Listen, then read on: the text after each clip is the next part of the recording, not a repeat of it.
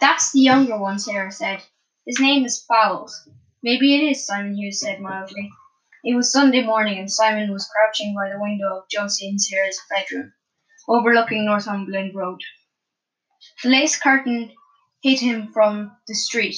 He'd been there for 2 hours, and this was his first sighting of either of the new neighbours. Fowles walked jauntily down Ryan's path. He carried his cane, and was dressed in a well-cut suit. His wide-brimmed hat was perched at a jaunty angle on his sleek hair. Quite the little dandy, Simon Hughes muttered under his breath. It was odd to have a man in your room. Jimmy came in there, of course, and even Da, but that was different. Josie flustered and raced upstairs when she heard that Simon wanted to use her room. She'd frantically tidied up the nightdress and stuff that usually lay around the place. When Ma brought Simon up the stairs and seeing how neat and tidy the room was, she'd looked like she was going to say something. But instead, she's just given Josie a wicked smile. Josie had blushed scarlet. There's no need for you to stay with me, you know, Simon said to Sarah after Ma and Josie left. I want to, Sarah said. She said she was feeling guilty for the last night's nasty thoughts about him. Really, his moustache was quite dashing. It must feel funny to have that thing growing on your face, though. Sarah tried to imagine it, but couldn't. Fowles turned out the gate and walked towards Falls Bridge. The other one's older, you say, Simon said. Older than English. Really, you can tell nothing from the way people spoke. An Irishman next door might be a British agent. And here's Simon, the gunman, who spoke with a Cockney accent. He had grown up in London. His father, who was Irish, ran a pub there. Simon wants some tea, Sarah said. I guessed he would, Ma said. She'd recovered quickly from her outburst last night, but Sarah hadn't forgotten it. She'd seen the mask of calm taken away from her mother's face and seen what lay beneath. She thought of the troubles Ma had been through, the great strike, years of poverty, the war, the rising. Through it all, Ma had kept the family together, even when her husband was off being shot at in the war where millions died. And now things had turned out well, and she might have expected a little happiness, but instead her husband and her brother were both up to their eyes in even more dangerous business, and the comfort she had finally found for her children might be snatched away again. Sarah understood Ma's worries, but she didn't feel the same way. She had only to think of Dan now, for her heart was to swell with pride. But that glimpse of Ma's feeling last night, not just what she said, but the pain in her voice when she said it, had confused Sarah. Ma and Dad both wanted the best for their children, but in this matter it seemed there was a gulf between them. She stood by the table and watched Ma go through the simple movements of making tea.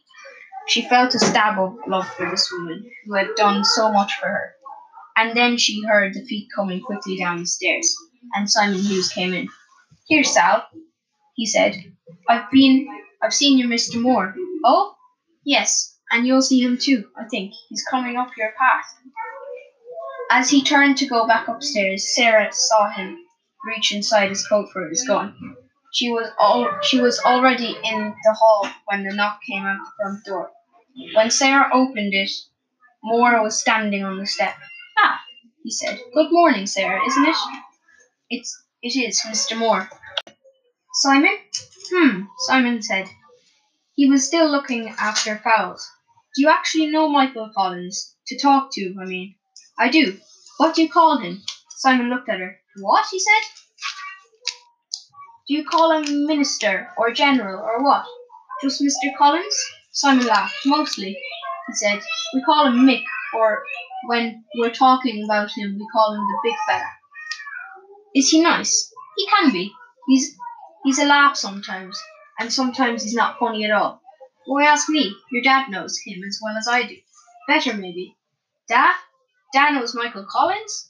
Yeah, And now stop asking me questions. In fact, you can go down and ask your mother to make me a cup of tea. But what if Mr. Moore comes out? How will you know him? Simon smiled at her. Sal, he said gently, you tell me the Ryans are two old ladies. They have two ex-military men living with them now. One has gone out. If your Mr. Moore comes out, I'll think I'll be able to recognize him, unless of course he's dressed up as an old lady. The Ryan sisters had been absolutely mortified when the Conways, low-slung people, as Sarah had overheard one of them say, had moved in. In fact, they had never liked living next door to a house that was partly let out. They felt it lowered the tone of the neighbourhood. Then the Ryans' own fortunes had taken a turn for the worse, and a well-bred, respectable young man had swindled them out of their savings. They had been forced to let out part of their own house. Sarah had been quite pleased with this turn of events, knowing how shamed the snooty sisters would be. Now she tried to imagine Moore, with his neat moustache, dressed in the antique clothes of the sour old Ryan sisters. Sarah giggled. Really, Simon was fun. Josie could do a lot worse than encourage him. True to his word, Dad had gotten back before curfew last night. Simon, he said, would be up first thing after curfew tomorrow. Dad and Mick would have to be in work.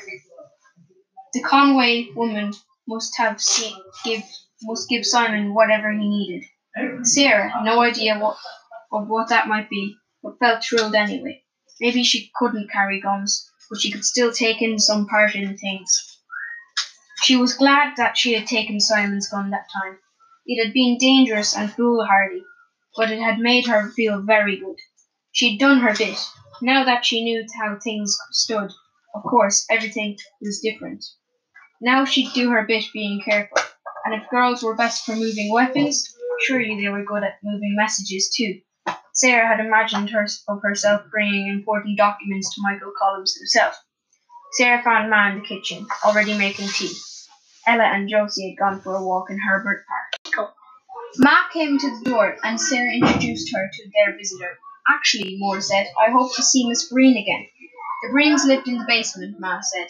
Sarah, why don't you bring Mr. Moore downstairs? Sarah didn't want to go anywhere with this man, who might be a British agent. Then she thought she might find more out about him if he did go. Come on, Mr. Moore, she said. Only I hope you haven't had your breakfast. Mrs. Breen will stuff you with tea and cake. She was surprised to hear her own voice sounding so cheery. Maybe she was getting better at lying. That would be useful. She tripped down the steps with Mr. Moore on her heels. She could feel the presence loom behind her all the way down to the Breens.